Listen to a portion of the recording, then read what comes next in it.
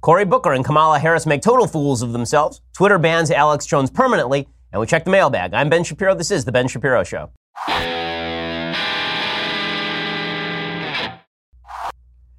Some days the news cycle is just so much fun. And today is one of those days because it is full-scale insanity. We will get to all of it. But first, let's talk about whether the suit that you're wearing is any good. Because the reality is you probably got it off the rack somewhere. And you're like, oh, this is a really nice suit. No, it's hanging on you like a curtain. Instead, you ought to be going to Indochino and getting yourself a suit that actually fits you because it's made just for you. Indochino is the world's most exciting made-to-measure menswear company. They make suits and shirts to your exact measurements for an unparalleled fit and comfort. Dudes love the wide selection of high-quality fabrics and colors to choose from. The option to personalize the details, including lapel, lining, pockets, buttons, writing your own monogram. It's really awesome. Here's how it works. You can either visit a stylist at one of their showrooms and have them take your measurements personally, or you can measure at home and shop online at Indochino.com. Then you choose your fabric inside and out, choose the customizations. It's really a lot of fun. You feel like James Bond, and then it just arrives in the mail, and it's awesome. Okay, so go check it out right now. Chinos originated 120 years ago as part of a British-French military uniform designed to be simple, durable, comfortable, and camouflaged in earthy tones. Fast forward to now, and this fashion classic has changed very little. Until now, Indochinos are tailored for the perfect fit and customizable to suit any personal taste and style. This week, my listeners can get any premium Indochino suit for just $359 at Indochino.com. Enter promo code Shapiro at checkout. That's 50% off the regular price for a made-to-measure premium suit. Again, Indochinos at an introductory price of $79 in the U.S. Plus shipping is free. Indochino.com, promo code Shapiro for any premium suit for just $359 and free shipping. Go check out all of their awesome product right now. Indochino.com. Again, premium Indochino suits for just $359 when you use promo code Shapiro at checkout. Alrighty, so we are still in the aftermath of what was a wild and bizarre Senate Judiciary Committee hearing over President Trump's nominee to the Supreme Court to replace Justice Anthony Kennedy. This, of course, would be Brett Kavanaugh. Brett Kavanaugh is about as mainstream establishment, a textualist judge as can be. He gave no controversial answers, but that did not stop Democrats from grandstanding because we now live in a world where signaling to your base that you are deeply, deeply upset about things is the way to win political races. Whether you're Donald Trump in the 2016 primaries or whether you're Bernie Sanders in the 2016 primaries, the way that you get your base excited is by showing them that you are very upset and you are crusading for truth. It doesn't matter if you're actually making up the truth. It doesn't matter if you're twisting it. It doesn't matter if you're lying it. The only thing that really matters in the end is whether your base believes that you're passionate about something, because passion has now outweighed reason as the basic standard that we should be using in any particular way. Well, the case in point over the last couple days has been Cory Booker. And the evolution of Cory Booker is really something to watch. For those who didn't know anything about Cory Booker used to be considered a sort of moderate politician. He was sort of a third-way politician who was in Newark, New Jersey. He was governing across the aisle. He was making friends with Shmuley Boteach. He was a guy who was going to be the new wave of politics in the country, post-partisan, beyond all of this back and forth left and right. And then he realized that the best way to elevate himself inside the Democratic Party was to act like a loon bag. And so he has decided to go full loony, and he did that during the Senate Judiciary Committee. So you recall a couple of days ago when he suggested that he was Spartacus, which was real weird. It was real weird because, number one, he is not, in fact, Spartacus. Number two, he doesn't understand the plot of Spartacus. And number three, he didn't actually violate the law. But here was Cory Booker basically daring people on the Senate Judiciary Committee to oust him from the Senate for violation of the rules. I saw the Washington Free Beacon did a mashup of Cory Booker talking about how he had violated the rules with George Costanza from Seinfeld talking about how he was the bad man. And it really does fit. I mean, Cory Booker is a nerd pretending to be the bad guy here so that he's cool with the base. He's going to wear a leather jacket and ride a motorcycle so that the base will love him and vote for him in 2020. Here's Cory Booker pretending to be Spartacus. I will say that I did willingly violate the chair's rule on the committee confidential process. I take full responsibility for violating that, sir. And I violate it because I sincerely believe that the public deserves to know this nominee's record. In this particular case, his record on issues of race and the law. And I could not understand, and I violated this rule knowingly, why these issues should be withheld from the public. Now, I appreciate the comments of my colleagues. This is about the closest I'll probably ever have in my life to an I am Spartacus moment. So he's making two claims there. One is that he violated the Senate rules. Two are that the documents that he actually released were somehow damaging to Brett Kavanaugh. Not a single thing he said there is true, including that this is an I am Spartacus moment. Now, I've already said this morning on Twitter, I took a Twitter poll as to what President Trump should call him in the inevitable tweet, right? There will be a tweet from President Trump about Cory Booker. I am pushing all of my friends at the White House to get the president to nickname him Farticus. I just think that the alternatives are crying Cory. There's also drama queen Cory. There are a few possibilities, but I think Farticus is clearly the best, and I'll be very disappointed in the president if he goes with crying somebody else, because he's already done crying for, I think, a couple of other folks. He needs to get more creative with the insults. In any case, it turns out none of this is true. So Cory Booker releases these documents. Number one, he didn't actually release the documents. They were released earlier that morning. So he didn't violate any Senate rule, which he knew when he said this. That's number one. Number two, the documents that he released about Brett Kavanaugh, the things the American public had to see, because we cannot have this veil of ignorance placed upon our eyes so that we don't know who will enter. We must know everything. It turns out, what do those documents show? It shows that Brett Kavanaugh is a lawyer who knows things, and also opposed racial profiling after 9/11. The specific email chain he's talking about there, we need to know what he thinks about racial profiling. What does Brett Kavanaugh actually say in those emails? He says, racial profiling is probably unconstitutional, so we shouldn't do it. So well done, Cory Booker. Just well done. What's hilarious about this is even members of the left-wing media who are prepared to praise Cory Booker, who are prepared to treat him as Spartacus rather than Farticus, even those members of the media had to actually ask him some tough questions, and Cory Booker had no answer. So Anderson Cooper, who is predisposed to sort of like this kind of drama, he starts asking Cory Booker questions, and watch as Cory Booker's eyes roll up into the back of his head and he starts murmuring in tongues. It's pretty astonishing. Grassley's office also confirmed you were told that the restrictions on the documents had been waived before you spoke today. So how do you square that with the idea that, with what you've said? Well, I square that very easily. Number one, last night I broke the rules before then they scrambled to release the document, but I continue to release documents. I've released 20 so far that they have not cleared. I am breaking the rules. I am breaking a sham rules. 20 documents. If you check my Twitter feed, anybody in the public now can have access to the ones that they wanted to hide. They haven't cleared those yet. Maybe they're rushing to catch up to me and clear those as well. And then Cooper's like, yeah, but Grassley says that he already cleared it, and so did all the Democrats on the committee. So what are you talking about? And then Booker's like, well, but no, I'm a bad man. I broke the rules, baby. Look at me. Look at me, my muscle shirt. Got a pack of cigarettes rolled up in my T-shirt sleeve. I mean, I'm a bad boy, ladies. Yeah, good. Sure, Cory. Sure. So that was solid stuff. And then Kamala Harris, it turns out, is also a terrible liar. So Kamala Harris, who's better than Cory Booker at this. Yesterday, I compared Cory Booker to, he's like the Nicolas Cage of politics. Every scene is just him snarling at the camera and making weird faces. Well, Kamala Harris is actually pretty good at this, right? She does the staid routine pretty well. There's only one problem. She also doesn't know what she's talking about. So she had an entire exchange with Judge Kavanaugh in which she accused Judge Kavanaugh of talking about the Mueller investigation with members of President Trump's law firm over at Kasowitz. Well, a couple of facts that are worthwhile noting. Number one, Kasowitz gave disproportionately to a particular California Senate candidate by the name of Kamala Harris in the last election cycle. She didn't reveal that. Number two, I do love the fact that Kamala Harris is suggesting that Kavanaugh knew somebody at Kasowitz and talked about the Mueller investigation without any evidence that ever happened. Kasowitz then came out, the law firm came out, they said, yeah, by the way, no, that never happened. That's not a thing that happened. Do we actually have footage of Kamala Harris grilling Kavanaugh from yesterday? Yeah, so here it is.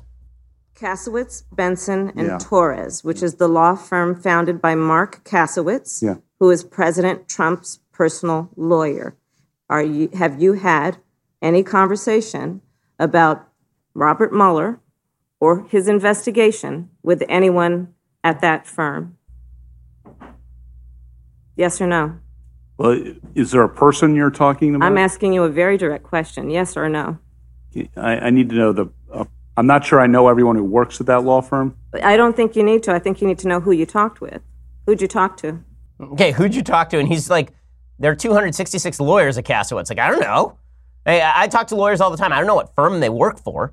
And that's true, I'm sure, for Brett Kavanaugh, too, who works in legal circles all the time. That's not the first question you ask somebody. You ask, like, what kind of law do you practice? Where do you practice? It's a dumb question, and she has no evidence of this whatsoever. So then Manu Raju, who works for CNN, sees Kamala Harris, like, walking around the Senate building yesterday afternoon. And here's what he tweets. Just ask Kamala Harris about Kasowitz's denial, because Kasowitz came forward, and Mark Kasowitz, who runs the firm, he says, no one here talked to Kavanaugh about any of this stuff, so this is just made up. So Manu Raju tweets, just ask Kamala Harris about Kasowitz's denial that no one at firm talked to Kavanaugh about Mueller probe. And she says, they're not under oath. And so Raju said, so you don't believe them? And she says, the question was asked under oath, and he didn't answer. Okay, so basically she was lying. She had no evidence whatsoever that Kasowitz had talked to Kavanaugh about any of this stuff. She has no evidence that Kavanaugh has done anything inappropriate with regard to conversations about the Mueller investigation or anything like that. She just runs around asking questions that are designed to grandstand for the public. The funniest thing about all of this is, you know who's actually winning the battle among Democrats for 2020 based on the Senate Judiciary Committee hearing? Michael Avenatti. I'm telling you, he's my sleeper, man. He is my dark horse. Michael Avenatti, the porn lawyer for Stormy Daniels. That guy is now my 2020 frontrunner for the Democrats. I am not kidding. You think I'm kidding because it's ridiculous. But guess what? Everything's ridiculous, man. Where have you been for the last 4 years? Come on. Michael Avenatti is a better lawyer than either Cory Booker or Kamala Harris. Cory Booker, by the way, asked something like 56 questions, 60 questions during the course of the hearing. He didn't mention a case, not one. 0 cases mentioned in the course of all of his questions because these people are not interested in actual answers. Avenatti started tweeting out stuff about all of this, and he was just trolling Kamala Harris and Cory Booker, and it was just delicious. So Avenatti starts tweeting out about how Cory Booker and Kamala Harris don't know what in the world they're actually talking about. He tweeted this out 2 hours ago. When I first started trying cases, my mentor taught me 2 basic things. 1, never overpromise and suggest to the jury that you have evidence when you don't, i.e., get over the tips of your skis. And 2, never get caught trying to deceive the jury. Words to live by in life as well.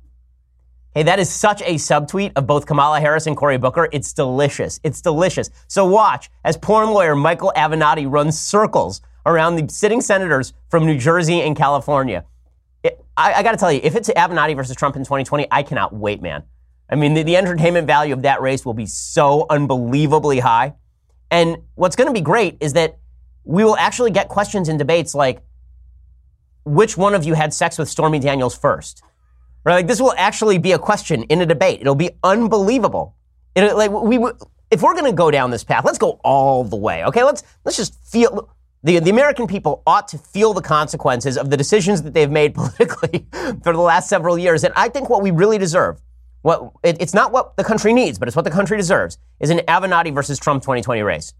And I'm telling you, Avenatti will crush. He's a better debater. He's a better debater than Kamala Harris and Cory Booker. He will crush them on stage. It'll be fantastic. And he'll be able to stand there and say, these characters, these clowns, they couldn't even do a Senate Judiciary hearing. I am going after the President of the United States via my brave feminist client, Stormy Daniels, famous for her role in The Witches of Brestwick. And everybody will be like, yeah! America's a great country. Okay, we're going to get to some more from the Senate Judiciary hearings because it got even better in a couple of ways. But first, let's talk about your underwear. Because, come on, we're already talking about presidential candidates' underwear, so we may as well get to your underwear as well. When it comes to comfort down below, there's underwear and then there's Tommy John, the revolutionary clothing brand that has redefined comfort for Americans everywhere. Tommy John obsesses over every little detail and stitch by using proprietary fabrics. They perform like nothing you've ever worn before. As a result, Tommy John's men's and women's underwear sport a no-wedgie guarantee, which I totally could have used in high school, comfortable stay-put waistbands, and a range of fabrics that are luxuriously soft, feather-light, moisture-wicking, breathable, designed to move with you, not against you, which means no bunching, no riding up. Tommy John is so confident you're going to love their underwear that they have a deal. It's the best pair you'll ever wear, or it's free guarantee. If you don't love your first pair, you get a full refund. And that includes their new life-changing women's underwear. It sold out in just 6 weeks. It is now back in stock. Hurry over to TommyJohn.com/Shapiro for 20% off your first order. That's TommyJohn.com/Shapiro for 20% off. Best underwear you're ever going to wear. They really are fantastic. Go check them out right now. TommyJohn.com/Shapiro. And again, when you use that /Shapiro, you get 20% off your first order. Alrighty, so the hearings got even better. You remember that earlier this week, there's a woman named Zina Bash. Zina Bash, her father is Jewish. Her father's parents survived the Holocaust. Her mother is Mexican.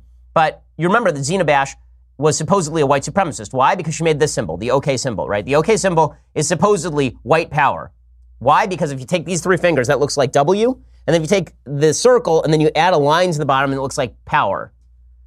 Okay, real weird stuff. But everybody on the left decided that this was a secret white supremacist decoder ring symbol. And that if you opened a Cracker Jack box and got precisely the proper ring and you oriented it correctly, then you could read between the lines of everything Brett Kavanaugh had ever said. So she was going like this. She had her hand on her arm like this.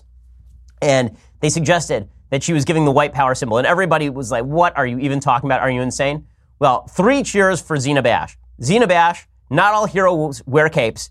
Yesterday in the hearing, Zena Bash is sitting behind Brett Kavanaugh again, and just to screw with people's heads, she just takes her hand and she gives the same symbol just to mess with people. It's really fantastic. There it is. It's just spectacular, just for the fun of it. She just raises her hand, just goes like that, and then she kind of puts it back down, and she knows everybody's going to go nuts. You know what? There are a bunch of people on the right who are sort of prim and proper. Oh, why would she do that? She's giving credibility left. No, she's making fun of them, and they deserve it because they're crazy. And this is why whenever folks on the left are like, well, Trump is a 3-ring circus. No. American politics is a 3-ring circus. President Trump is the ringmaster. He's in that center ring. But the other 2 rings are filled with Democrats and Democrat protesters because everyone's crazy. Everyone has lost their minds. And so if you can't enjoy the circus, well, then get out of the big tent. If you can't enjoy the freak show, why are you here? Okay, we at least should be able to enjoy the humor of the era in which we live, especially because, you know what, things are going pretty well. The unemployment rate is down to 3.9%. That's like a historic low. It's the best unemployment rate since, I think, 2000, and before that, since 1953. People are re-entering the workforce. Things are so good that you can view politics right now through one of 2 lenses. It's crisis and we're all going to die, or, man, this is some funny bleep. I mean, come on. It's really, really funny stuff. And the funny stuff did not, in fact, end at the Senate Judiciary Committee. President Trump did a rally last night, and President Trump's rallies are basically stand-up comedy routines. He basically just goes out in front of a crowd, and he reacts to the crowd, and he says a bunch of stuff. And as I have been saying, anybody who's listened to this show for the last 2.5, 3 years knows that there is a 2-track presidency for President Trump, a 2-track campaign for President Trump. President Trump says a lot of stuff. And then a lot of policy gets implemented. And the 2 things have nothing to do with one another. Because President Trump, he's a guy with a face. And stuff comes out of that face. And sometimes it's good stuff, and sometimes it's bad stuff. But none of that stuff has anything to do with the policy. Because when it comes to implementing, most of the people around him make the policy. Trump reads like the first sentence of the actual policy, and then he signs it. And just like you sign the form so you can go to the trampoline park with your kids without actually reading the details that say you sold your first child into slavery. Right? Just like you do that, that's how President Trump signs executive orders. So, the president of the United States, when he does these rallies, this is really what he enjoys. So you have to see the rallies as what they are. They're not policy speeches. They don't have any sort of deep meaning. The president doesn't have the power under our system to be Mussolini. I don't think President Trump really wants to be Mussolini. I think he just likes the kind of cheering throngs of people around him because he seeks approval. But that means that you have to enjoy what President Trump does for what it is, which is basically a giant Gallagher routine where he takes a watermelon and smashes it on stage and hits the people in the front row. So here's President Trump yesterday talking about the failing New York Times. And he says that they ought to investigate themselves, which is a weird suggestion since I don't know why they would. They're a private company, but sure, why the hell not? Here's President Trump. The latest act of resistance is the op-ed published in the failing New York Times by an anonymous, gutless coward. Come on, this is fun stuff, guys. I mean, we got to enjoy. You got to revel in the fact that the man mispronounced the word anonymous twice in 7 seconds, and then basically just said anonymous, a guy. I don't know who it was, a guy, whatever, with a face. A face says stuff. A guy, anonymous, boop boop boop. It's solid stuff from the president right there. And then the president also continued. This would be clip 6, talking about. He tweeted this out. He asked if the New York Times would investigate itself. He says, "Are the investigative journalists of the New York Times going to investigate themselves? Who is the anonymous letter writer?" But he spelled it correctly that time. Who is the anonymous letter writer?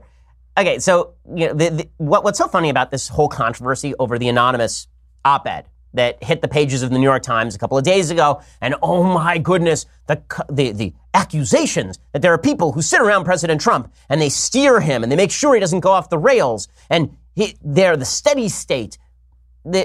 I read that again last night because I honestly am having a tough time understanding why this is a big deal or why people didn't know this. Of course, there are people around the President of the United States who are working to thwart his worst instincts. Have you ever had a boss who is not a bad boss, but just kind of crazy? Have you ever had a boss like this? I'm sure you have. People in my company have that boss every single day. And what you do, if you have a boss like that, is you slow walk things. I used to have a boss who was like this. He'd get on the phone with me and he'd have an idea. And his idea was invariably something completely crazy. He'd say something, what if we built a rocket made of cheese? And I'd be like, sure. Okay, and I'd be like, well, I'm sure that's a good idea. And then he'd get really enthusiastic. Like the more you pushed back against him, the more enthusiastic he would be about this rocket made of cheese. You'd be like, no, that's, I'm not sure how that's going to survive orbital entry. I don't really understand how the cheese is going to survive the orbital entry. I mean, put aside the actual logistics and cost of building a rocket made of cheese or why you'd want to do that. But I don't know how, like, no, you know what? That's something we can figure out.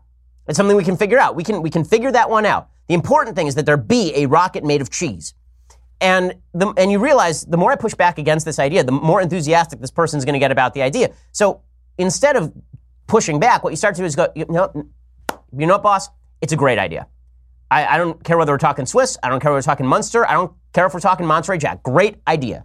You know what? Let's think about that one. Let me mull on that one. And then you just do nothing.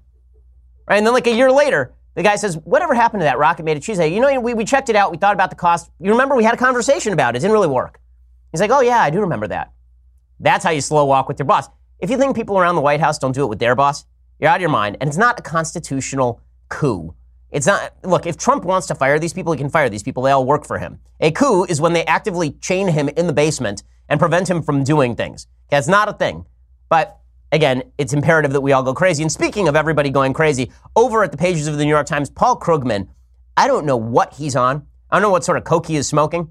You don't smoke coke, do you? Unless it's crack. I don't know anything about coke. I don't know what he's snorting. Paul Krugman suggests that crisis is imminent. Why? Because Brett Kavanaugh is going to kill the Constitution. So he moved away from voting Republican is going to kill democracy, and now he's on Brett Kavanaugh is going to kill the Constitution, which is weird because it's a document, and you can't kill it because it's a document. We'll talk about Paul Krugman, who has joined the ranks of the crazy, in just 1 second. But first, let's talk about your ability to preserve your memories. Okay, so this may not be the world's easiest time in politics, but I'm sure that you're having fun with your family. You got pictures and old tapes, and you got all sorts of old memories with your family, and you want to take that stuff and preserve it. You don't want boxes of stuff piled up in your garage. Instead, what you ought to do is take all that stuff, ship it over to the folks at Legacy Box. They send it back to you in the form of a thumb drive or a playable CD, DVD, and then you got everything at finger's touch, right? I mean, you can do all of this. It's very, very easy, and you're preserving it for future generations. That's what Legacy Box does for you. You load Legacy Box with your old tapes, film, pictures, audio recordings. You send it back. You get them back in a couple of weeks on DVD or a convenient thumb drive, ready to watch, share, and relive it. It's perfectly safe. They send you a bunch of stickers with actual barcodes on them so you can track every piece of content that you send them. Legacy Box takes care of everything. They provide updates at every step of the process. I've used Legacy Box. It is fantastic. Again, I think there's very little in life more important than preserving memories that you're going to forget about, and they're just going to molder in the garage. Go check it out right now. For a limited time, go to legacybox.com/Ben. Enter my promo code Ben. Get a 40% discount on your order. That's legacybox.com/Ben. Again, legacybox.com/Ben. Go check it out right now, and you get that spectacular 40% discount on your order. Okay, so as I say, Brett Kavanaugh apparently is going to end the Constitution. This coming from Paul Krugman, a guy who thinks that the Constitution is basically a defunct document we shouldn't be paying attention to anyway. But the levels of panic that are evident in a time where there really ought not be panic. Again, things are pretty good. Things are pretty good. It's just the feeling of chaos that I think is making everybody a little bit nuts. And the president does contribute to that. There's no question about it. And I said a few shows ago that I get the same feeling about the president that I have about my 2.5-year-old son. And this happens a lot. My 2.5-year-old son, wonderful kid, just lovely, just a really nice kid, lots of fun. By the time I hit 7:30 at night, I'm like, you need to go to bed now. You need to go to bed. I'm tired. Forget about you being tired. I'm tired. Okay, you've been running around trying to kill yourself all day. I've been stopping you from killing yourself all day. Now I need you to go to sleep. I feel like the American public are sort of like that about politics now. It's like both parties are trying constantly to stick their fingers in light sockets. And we're constantly like, guys, don't do it. Just don't do it. And they're like, no, I want to stick my finger in the light socket. Like, don't do it. Just stop it. Just go to bed. Come on, just go to bed. It's bedtime. Daddy needs a drink. Go to bed. Okay, that's how the American people feel about politics right now. But both parties seem insistent, and everybody on all sides seems insistent on sticking their finger in the light socket. So Paul Krugman has stuck his finger in the light socket. His hair is now sticking straight up. He has a piece in the New York Times called "Kavanaugh Will Kill the Constitution." How will he do this? How will he achieve the murder of an inanimate object? Well, let me tell you. At a fundamental level, the attempt to jam Brett Kavanaugh onto the Supreme Court closely resembles the way Republicans passed a tax cut last year. You mean like with a majority vote of the Senate? Like that? He says, true, Kavanaugh's getting a hearing, which the tax bill never did, but he's bobbing and weaving his way through, refusing to answer even straightforward questions, displaying an evasiveness utterly at odds with the probity we used to expect of Supreme Court justices. This is fully delusional crap. The Ginsburg rule, which was named after Ruth Bader Ginsburg, is that judges who are being asked questions about current cases, future cases, past cases, should not give answers. So this is just Paul Krugman being an ignoramus. He says, if Kavanaugh is confirmed, we'll be trying to navigate a turbulent era in American politics with the Supreme Court in which 2 seats were effectively stolen. Stolen? You can't steal a seat. Again, we're killing documents and stealing seats. All the seats are still there. Says first, Republicans refused to even give President Barack Obama's nominee a hearing. Then they have filled 2 positions with nominees chosen by a president who lost the popular vote and eked out an electoral college win only with aid from a hostile foreign power. So that's where we're going. That Trump is not legitimate because Russia helped him out. I mean, it's amazing how far the Democrats will go in order to claim that Trump's victory is illegitimate. You can hate Trump as much as you want. His victory is legitimate. That's the way the system works. He didn't win because of Russian election interference. That's not why he won the election. He won the election because nobody voted for Hillary Clinton, and you dolts decided to nominate the least likable human being in the history of planet Earth. A woman with the charisma of a speed bump and all of the joy of a dying squirrel. A woman who couldn't even be bothered to get on a plane to Wisconsin because she was too busy hanging out with Lena Dunham, that potato of a human. Like this is, but no, it's all about the Russians. Would a Justice Kavanaugh conduct himself with the caution appropriate to such a fraught situation? Well, miracles of personal redemption do happen, writes Paul Krugman, but it's very unlikely. You're right. Judge Kavanaugh is, when I think of a risk taker, I think of a Brett Kavanaugh, a Catholic who coaches his girls' basketball team and has spent 20 years being one of the preeminent lawyers in Washington, D.C. I think of that guy and I think, yeah, that's a risk taker right there. There's a guy who's going to conduct himself as a radical in every possible way. It says, after all, what do we know about Kavanaugh? There's a lot we don't, thanks to the unprecedented way Republicans in the Trump administration are stonewalling on thousands of pages of his record. He has turned over more documents than any candidate in the history of the Supreme Court. He has turned over hundreds of thousands of pages of documents that Democrats don't care about at all. But Krugman finishes, let me make a last-minute appeal to Republican senators who care about America's future if there are any left. Don't do this. A vote for Kavanaugh will be a vote to destroy the legitimacy of one of the last federal institutions standing. The level of panic is just astonishing. And then Erwin Chemerinsky, who's a First Amendment attorney, and now I guess he's dean of, is it USC Law School where he is now? Yeah, I guess he's over at Berkeley Law School. He used to be at USC. He has a piece today called Why Kavanaugh likened the Supreme Court justices to umpires. That's nonsense, and he knows it. And then he suggests justices are not umpires at all. Umpires apply rules and have little leeway in determining how those rules should be interpreted. The Supreme Court creates the rules, and justices have an enormous discretion in how to interpret the law. By likening himself to an umpire, Kavanaugh is contending his views don't matter at all. That is false. So just to square these two editorials, you have Paul Krugman claiming that Kavanaugh is a radical who's going to use the Constitution as a baton, and you have Erwin Chemerinsky insisting that the Constitution is a living document that can be twisted any which way by anybody who's on the court. So which is it? Is Kavanaugh going to kill the vital Constitution? Or is Kavanaugh going to enliven it and twist it in a variety of different ways? The left can't decide, and so they just continue to whine and complain about a done deal. Okay, this is already a done deal. We all know that it's a done deal, but that's not going to stop Democrats from complaining incessantly. Speaking of Democrats complaining incessantly, Twitter has now permanently banned Alex Jones. That was only a matter of time. I've suggested that as much as I dislike Alex Jones, and I know, there are a lot of people, you know how much email I get from folks who think that Alex Jones is on the level, who think that Alex Jones is actually some sort of genius who has decoded the conspiratorial nature of American life between selling male supplement ads. In any case, Alex Jones, okay, he's been banned now by Twitter.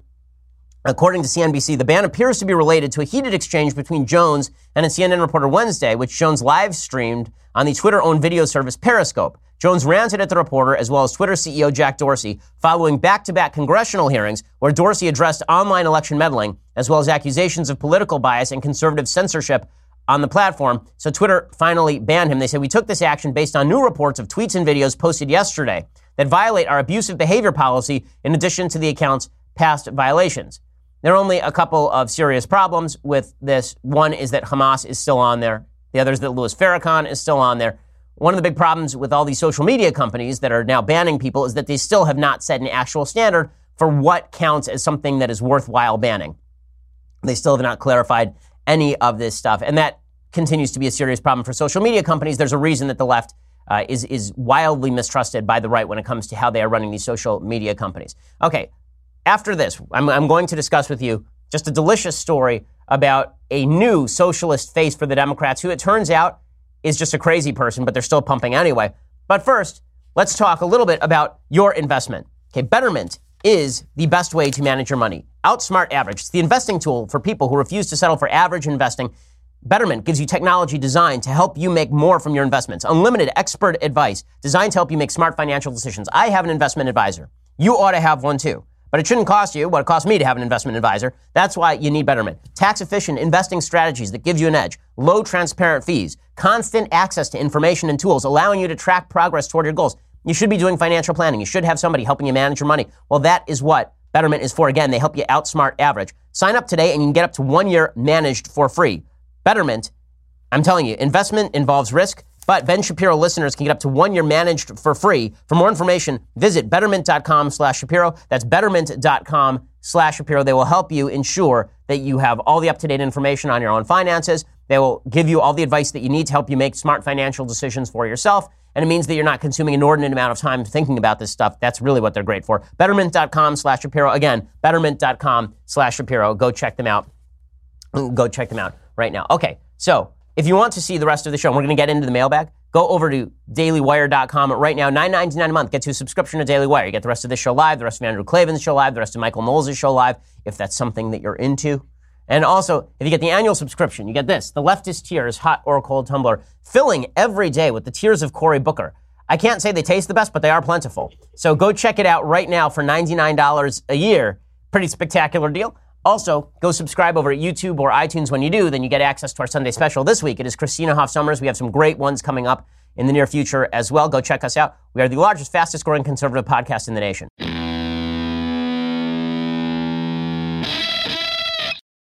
So I have to tell you this spectacular story about a Democratic Socialist candidate who is being pumped heavily by the left. Her name is Julia Salazar. She's a wild left candidate. She calls herself a Democratic Socialist, just like Alexandria Ocasio-Cortez. She's running for New York's 18th state Senate district as part of Brooklyn, containing neighborhoods ranging from Williamsburg to Cypress Hills. She's receiving a lot of attention because she's part of this new wave of Democratic Socialists and all the rest. It's just amazing. Well, it turns out there's only one problem. Apparently, she's a pathological liar. So, a couple of things. She claims that she's Jewish. She claims she's an immigrant. She claims she was working class. None of those three things are true, according to members of her own family. She has no Jewish background. What makes her have a Jewish background? Supposedly, her dad once said that maybe he comes from a Marrano family. Her brother says, I don't know what the heck she's talking about. She's basically making this up so that she can claim she's Jewish, which makes an excuse for her being wildly anti-Israel. Anti-Israel Jews like to talk about their level of Judaism or their Jewish ethnicity, specifically because they don't care about Judaism, and it gives them cover to be as anti-Zionist and anti-Israel as they want to be. Jews who actually care about Judaism are never anti-Israel. I mean, this is just a rule of thumb. Okay, there's not a single Jew who seriously cares about Judaism who is anti-Israel. If there are, you're talking about like extraordinarily fringe folks. You're talking about like Neturei Karta, which has 8 members, and you always see them being photographed by the New York Times as though they're representative of some sort of major Hasidic sect. It's like 9 guys. But in any case, Julia Salazar claims she's Jewish. She's not. She claims she's working class or grew up working class. She's not. Her parents were upper middle class. She claims that she was brought to the United States as an immigrant. That's not true. She's an American citizen, and she was born an American citizen. She claims that her parents that she was basically an illegal immigrant. That's not true either. That doesn't stop Vox.com, the repository for all stupidity on the internet, from writing a piece called Julia Salazar, the socialist politician accused of lying about her past, explained. And then they claim that it's basically a he said, she said situation, the only problem being that she is a liar, and the people who are actually making the opposite claims have no interest in lying because they're members of her own family. So she basically makes all this stuff up. Democrats continue to push her anyway. I love this. Julia was starting at Columbia University and figured New York would be a good place to get in touch with her possibly Jewish roots. She got involved with pro-Israel activism, a cause she would later renounce, and became a frequent presence at Hillel, the main hub for campus Jewish life. By early 2010, she said, I was even going to services with friends, except for the fact that this is not correct. Okay, when she was 21, she had the politics and religious beliefs of a conservative Christian. In a series of tweets preserved by Chen Mazig, Salazar quotes a pastor at Apostles Church in New York. So she's a really bad Jew. Okay, so not only that, the tablet has done a bunch of reporting on this, and they point to a mysterious shift in Salazar's self-conception occurring in 2013, a few months after a trip to Israel. By September of 2013, she said she kept kosher at her apartment. She says that she formally converted to Judaism, except that she doesn't remember when. She says she took a B'nai Mitzvah course that, if completed, would amount to a conversion, which, of course, that's insane. Okay, just as somebody who knows a little bit about the Judaism, you don't go to a Bat Mitzvah course and become a Jew. That's not the way this works. It's actually a long, arduous process to become Jewish. Jews actually discourage conversions. I know Alex in the back room is like, oh no.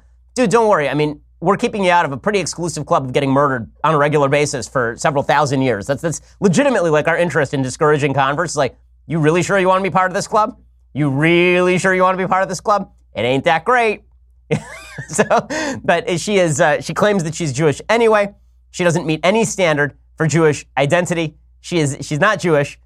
It's amazing stuff, but the left it gets even better than that. There's an article in the tablet suggesting that she was arrested in 2011 on suspicion of criminal use of personal information. Police reports describe Julia Salazar attempting to impersonate Kai Hernandez, a family friend and then wife of baseball star Keith Hernandez. So now we actually get into Mets baseball to explain Julia Salazar. Apparently, Kai Hernandez said she recognized Salazar as a voice on the phone and subsequently filed a police report because what happened is that she was attempting to access the bank account of Kai Hernandez, a family friend and then wife of baseball star Keith Hernandez. The incident is chronicled in police reports, court records, and audio files, all of which have been obtained by tablet. After learning all of this about her, actually, I think she's a pretty good candidate for Congress. Honestly, I've got nothing. I got nothing. So, alrighty, let's do some mailbag here because this week has been too ridiculous. Justin asks, hey Ben, I just recently started a job as a salesperson in a call center. My dilemma is that it pays very well for the experience I currently have and where I'm at in college. However, I do feel my supervisors want me to be as deceptive and dishonest just enough in order to legally get by in order to sell as much as possible. I don't exactly feel comfortable with this, although I can't find another job that pays even close to it. Any recommendations on what I should do? Yeah, don't push stuff that you don't believe in. No, I mean, we have a lot of people who want to advertise on the program. We only have advertisers on the program that I have personally tried or that people on my staff have personally tried because I'm not going to advertise products that I think are BS. We've turned down products before. We'll turn down products in the future. If you feel immoral doing what you're doing, no amount of money is going to make you feel any better about that. So I would suggest that you take a lower paying job, take a couple of jobs. Your ethics are worth a little more than that. Rachel says, hi Ben, what do you think of the new Aquaman movie coming out this winter? Well, the trailer looks just awful. First of all, I think DC totally screwed up the release of these movies. They should have done exactly what Marvel did. They introduced every character individually, and then they had the crossover. Instead, DC basically took the crossover from the very beginning, right? They did Justice League from the very, very beginning. They did Batman versus Superman from the very beginning. Batman versus Superman, by the way, still an underrated movie. I know you hate me for saying that. It is. The original Batman versus Superman is not a bad movie. It's a lot better than a lot of Marvel movies. Yes, I know. Stop yelling at me. Okay, I know. But it is true. The Aquaman movie looks just terrible. It looks CGI centered, and I don't know how you mess it. Honestly, the Aquaman story is pretty good, but they're going to find a way to screw it up. DC needs to scrap the whole thing and just start over from the beginning. Instead, they have failed pretty dramatically to do that. Okay, Daniel says, hey Ben, I was talking with a colleague who's a lawyer about constitutional interpretation. At one point, he said he does not know the correct way to interpret the Constitution because it doesn't say how to interpret it. As an originalist, how would you respond to this? Thanks, Shabbat Shalom, and have a blessed year. Well, the correct way to answer this question is, are you an idiot? Really, because when you interpret anyone, what you should say to him is, I'm saying words to you right now. How do you interpret those words? How do you interpret the words that I'm saying to you right now, like right here? When I ask you that question, how do you interpret it? How do you know what I'm saying? And presumably they'll say, well, you're using words. And we talk with each other. And I know what you're saying because I know what words mean. That's how you interpret law. It really is not that difficult. And when you're talking about the interpretation of old texts, then you have to determine what they meant at the time they were said. Because if I were to, let's say that I were to utter the sentence, I want an apple. And 100 years in the future, now I write that sentence down. And 100 years in the future, for some odd reason, we have decided to call cows apples. Okay, no one knows why. That's just what happened. And now 100 years from now, you're reading that sentence. To determine the actual meaning of the sentence, I want an apple, would you just look to common meaning at the time that it was written? Or would you say what he really meant was cow? Because the word apple evolves over time. That's not the way verbiage works. Whenever we talk with each other, we are talking about the definitions at the time. It's true for every conversation, it's true for every law, and it's true for constitutional interpretation as well. Samuel says, hey Ben, should naturally occurring monopolies be allowed to exist in a free market, or should they be disbanded for hindering the progress of the market? Thanks. They should be allowed to exist in a free market. I am pretty antitrust.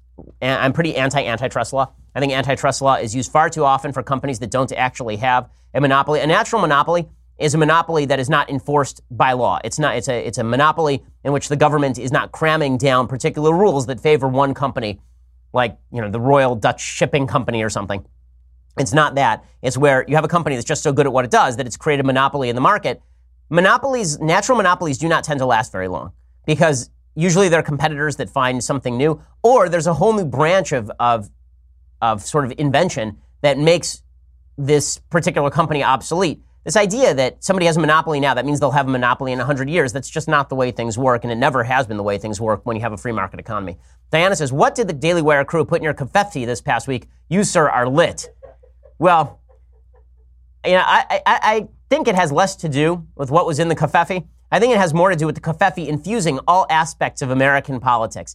Clearly, everybody has been grinding up the covfefe and snorting it in lines. Because Cory Booker was lit, Donald Trump was lit, Kamala Harris was lit. Things were lit, man. It was just a lit week. John says, hi, Ben. My college roommate was born and raised in China, but has become more libertarian as he lived here. He wanted to ask if communism is the result of actual needs of a working class or simply a result of wanton greed. I know Marx and Engels were middle or upper class intellectuals, but did they have any connection with poorer people? Has communism actually ever been effectively used in the utopia described where everyone's needs are met and everyone is truly equal? Any response is greatly appreciated. Thanks very much. Your show is awesome. Well, there's an ongoing controversy over whether Marxism, the terminology of Marxism applies to areas of Western civilization in which the basis for an economy is actually capitalist. So the most modern examples being used now are places like Denmark or Sweden or the Nordic countries. The left used to admire the USSR and Cuba and Venezuela, and then it turns out all those places are absolute crap holes. So now they've decided that instead it applies to all of these Nordic countries that are really capitalist with a bunch of redistributionist superstructure placed on top. Now, I don't think that's what Marxism describes. If you read the Communist Manifesto, it talks about full nationalization of resources. It talks about the workers actually taking over all of the companies.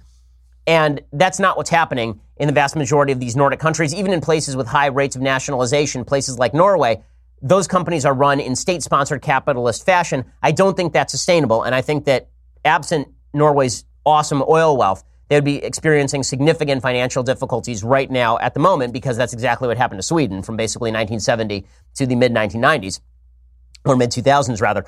So, no, I do not think that Marxism works as an economic system. I think the draw of Marxism, the idea of from each according to his ability to each according to his need, is a draw toward. It depends who's articulating it. If it's somebody who's at the upper end of the economic spectrum, then it's somebody who wants to consider themselves charitable without actually giving charity. And if it's somebody at the bottom of the economic spectrum, then very often it's coming from a place of, I want what that other guy has.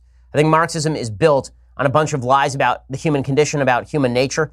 I think Marxism makes promises about the transformation of human beings into better human beings. If we just changed the free market system in which we lived, if we just inhibited the freedom of everybody, then we'd all become better human beings. I think all of it is nonsense. I think all of it is immoral. As far as whether it works, the answer is it depends on what the goal was. If the goal was to level all human beings, then sure, it levels all human beings in Venezuela in poverty, except for the ruling class. If the goal is to transform human nature, giant fail. If the goal is a prosperous society, giant fail. Capitalism creates prosperity. Redistributionism just passes that stuff around and inhibits prosperity. Alex says, to he who is rumored to be the husband of the hottest doctor. Indeed. How do you actually find a partner who is also dating for marriage? It seems to be difficult in college. So here is the answer. Ask a woman. Okay, most women are actually interested in dating for marriage. Most women think that men are not interested in dating for marriage. I really think that the vast majority of women who say that they're interested in dating for fun, it's because many of them have been told by the feminist movement that their lives will be richer if they date for fun. Don't lock yourself down. They've been given the same slogan that men were given back in the 1960s and 70s. Go sow your wild oats. Be free. Do what you want. I don't think that deep down that's what most women actually want. I don't think it's hard to find a woman who wants commitment. I think most women actually want commitment out of men. In fact, I think it's the single thing that women want most out of men is a level of commitment. and a level of stability. So ask, like really ask. So ask a woman on a date, and then on the first date, say, you know what? I want to tell you, I take dating really seriously. And when I date, I'm really dating with marriage in mind. And if that scares you, that's okay. We don't have to do this. But, you know, I take this stuff seriously, and I want to have a good time, obviously, while we're dating. But having a good time is not actually the chief purpose of this. If I wanted to have a good time, I'd go golfing right now. But, you know, if you want to do something meaningful here, let's talk about it. First of all, the other answer is go to a church. Now, you want to find somebody who wants to date for marriage, go to a church, go to a synagogue, go someplace where people take commitment seriously, and you will find a bevy of people who are interested in dating for marriage. Look, it's the norm in the Orthodox community. In the Orthodox community, there's no such thing as dating for fun because you can't have any fun until you're married anyway. So dating for marriage is the norm. It used to be the norm in the religious community. And again, I think that a lot of women might find this mildly refreshing, if not majorly refreshing. And if they don't find it refreshing, she's not somebody you want to marry anyway. John says, hi, Thanos. Indeed. What one modern political thinker today deserves far more serious attention than they currently receive, and why? Well, I think Thomas Sowell is the best political thinker on the scene. People have asked me before if I could appoint an ideal president, who would it be? And I've always said Thomas Sowell. I think he is terrific. I think of people who are of younger age, Matthew Continetti does a lot of great writing. I think that David French over at National Review does a lot of really interesting writing. Orrin Cass, who's over at, I believe he's at, which institute is he at? Manhattan, thank you. He does a lot of really interesting writing. There are a bunch of folks. Jonathan Haidt does a lot of interesting writing. I've recommended a lot of these folks' books on the program before, and I think that we'll have to put up, we've been promising for a while that we'll put up a reading list on the website. We'll actually have to do that with all of the recommendations because it's legitimately hundreds of books at this point. Travis, hi Ben. You and the rest of the four horsemen, Clavin, Knowles, and Walsh, keep me going through the work week. With all the chaos going on with the Senate hearing on Kavanaugh, what are your thoughts on the movement in some circles of the conservative movement to repeal the 17th Amendment? Do you think it would fix a lot of the grandstanding we see now because the senators would be representing the state and not their constituents? Keep up the great work. So, listen, I think that the idea of popularly elected senators is really idiotic. I think the goal of the Senate it's disproportionate in terms of representation, specifically because the states are supposed to be represented, not just the people of the states. The House now you have the House basically representing the same constituency as the Senate, which defeats the purpose of having a Senate in the first place. I don't think that there's a reason why senators should be voted by the same people who vote the members of the House of Representatives. Would it solve all of our problems? Of course it wouldn't solve all of our problems because you have pandering state politicians who want to spend a lot of money too.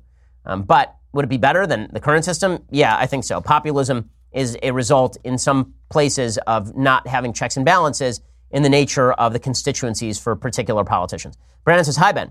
I love last week's Sunday special with Ed Feezer and your discussion about the philosophical and logical arguments for God's existence. I've purchased his book and look forward to reading it. I was wondering if you had any recommendations for good books in a similar vein from the atheist point of view to provide some balance to my reading. There are a couple of books that come to mind immediately.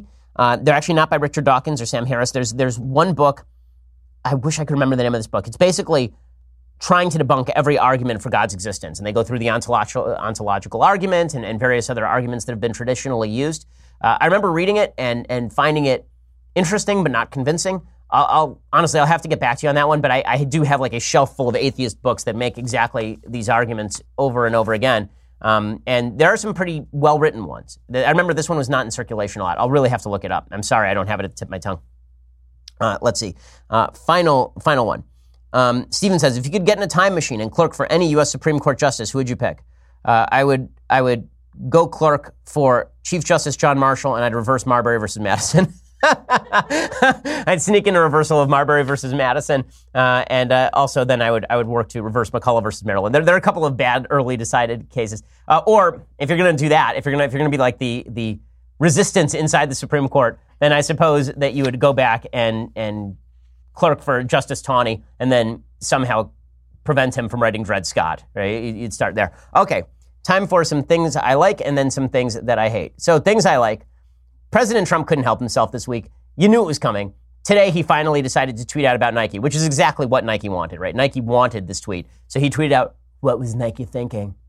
What they were thinking pretty much is that you would tweet out about it. I mean, that's really what Nike was thinking when they decided to feature Colin Kaepernick, a loser backup quarterback for the San Francisco 49ers who's not worked in a couple of years, but who knelt for the national anthem, thereby making him a national hero worth millions of dollars. They were thinking that you would tweet about it, and then everybody who hates Trump would go out and buy Nike sneakers, thereby demonstrating once again that capitalism always wins. But it is worth noting here that Nike's ratings have indeed plummeted. They've been hit with sort of really bad poll numbers. There was a report from Morning Consult. They suffered a 34-point drop in favorability overall, including dips in nearly every single demographic since announcing the Kaepernick ad campaign. Their favorability dropped to, they were at 69%, plus 69% favorable impression. It has now declined 34 points to plus 35 favorable. Among younger generations, Nike users, African Americans, and other key demographics, Nike's favorability declined rather than improved.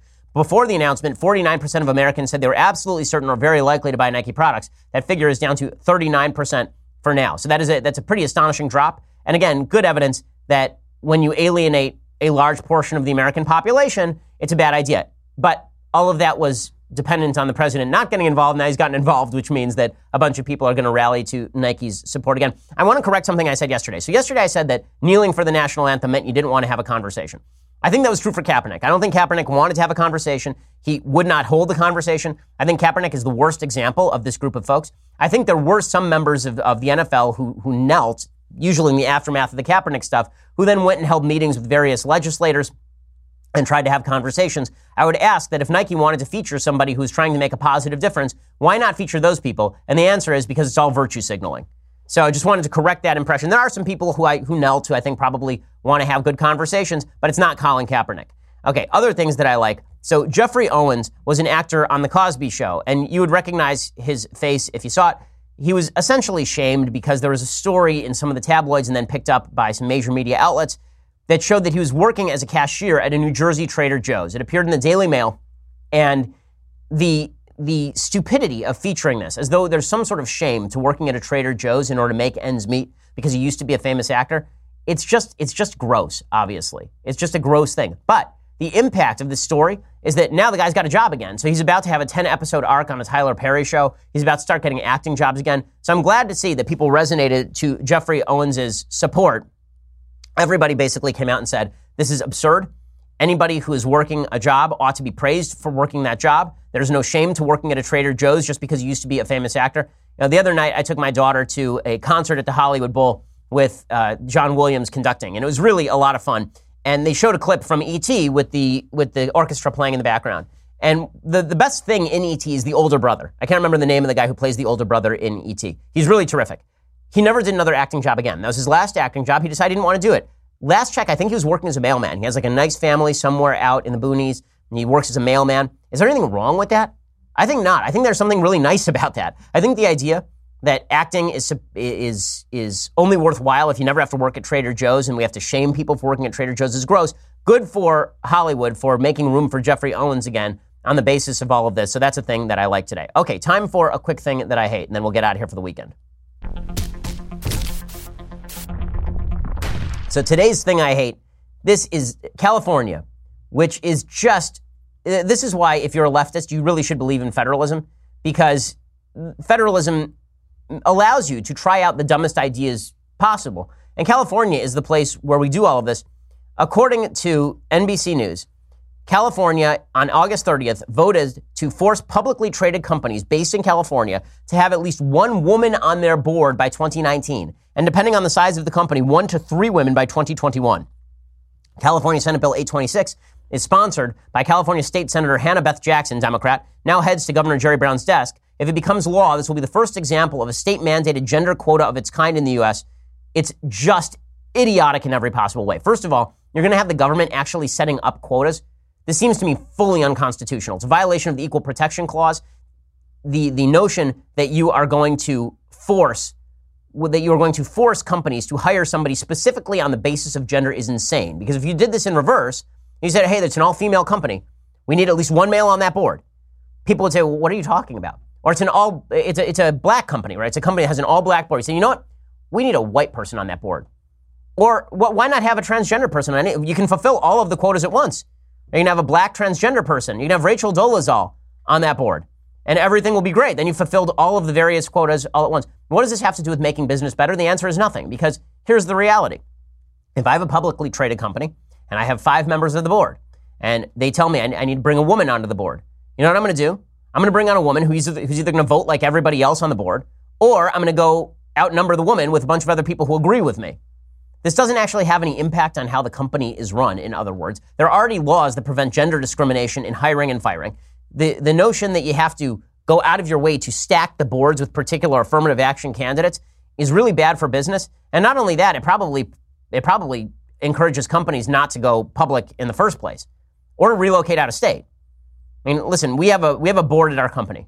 And we're not a publicly traded company. We're a private company. If ever we decided to go public, if this is the law in the state of California, we will legitimately move the company out of state, or at least we'd seriously consider it, because the more restrictions you put on publicly traded companies in your state, the more they're going to look other places. We don't have to be located here. We can move very easily. So California, once again, virtue signaling instead of thinking about all of this stuff in a serious fashion. And again, the number of women who are on corporate boards is already increasing because there are lots of qualified women to be on boards. It's the height of stupidity. But again, California is a place that elected Kamala Harris senator. So, well, what can you say for us out here? Alrighty, well, we will be back here next week. Now remember, I'm not going to be back here Monday or Tuesday because it is Rosh Hashanah. So I'm going to be celebrating my new year and enjoying my time off. But I will be back here Wednesday, which means I am sure that all things will happen Monday and Tuesday, and I'll have a lot to talk about. I will see you then. I'm Ben Shapiro. This is The Ben Shapiro Show. The Ben Shapiro Show is produced by Senya Villarreal, executive producer Jeremy Boring, senior producer Jonathan Hay. Our supervising producer is Mathis Glover, and our technical producer is Austin Stevens. Edited by Alex Zingaro. Audio is mixed by Mike Caramina. Hair and makeup is by Jesua Alvera. The Ben Shapiro Show is a Daily Wire Forward Publishing production. Copyright Forward Publishing 2018.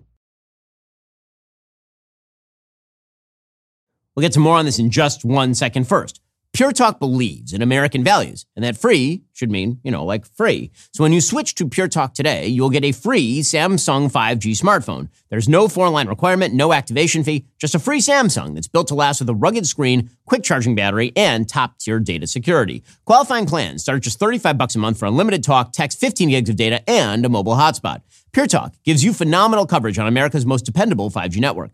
It's the same coverage you know and love, but for half the price of the other guys. The average family saves almost $1,000 a year. So I challenge you to choose a company that actually doesn't hate your guts and shares your values. Let Pure Talk's expert U.S. customer service team help you make the switch today. Go to puretalk.com/Shapiro to claim your eligibility for your free brand new Samsung 5G smartphone and start saving on wireless today. Again, go to puretalk.com/Shapiro to switch to my cell phone company. I've been using them for years. They're fantastic. You'll love them as well. Go to puretalk.com/Shapiro and claim your eligibility on that free brand new Samsung 5G smartphone. Start saving.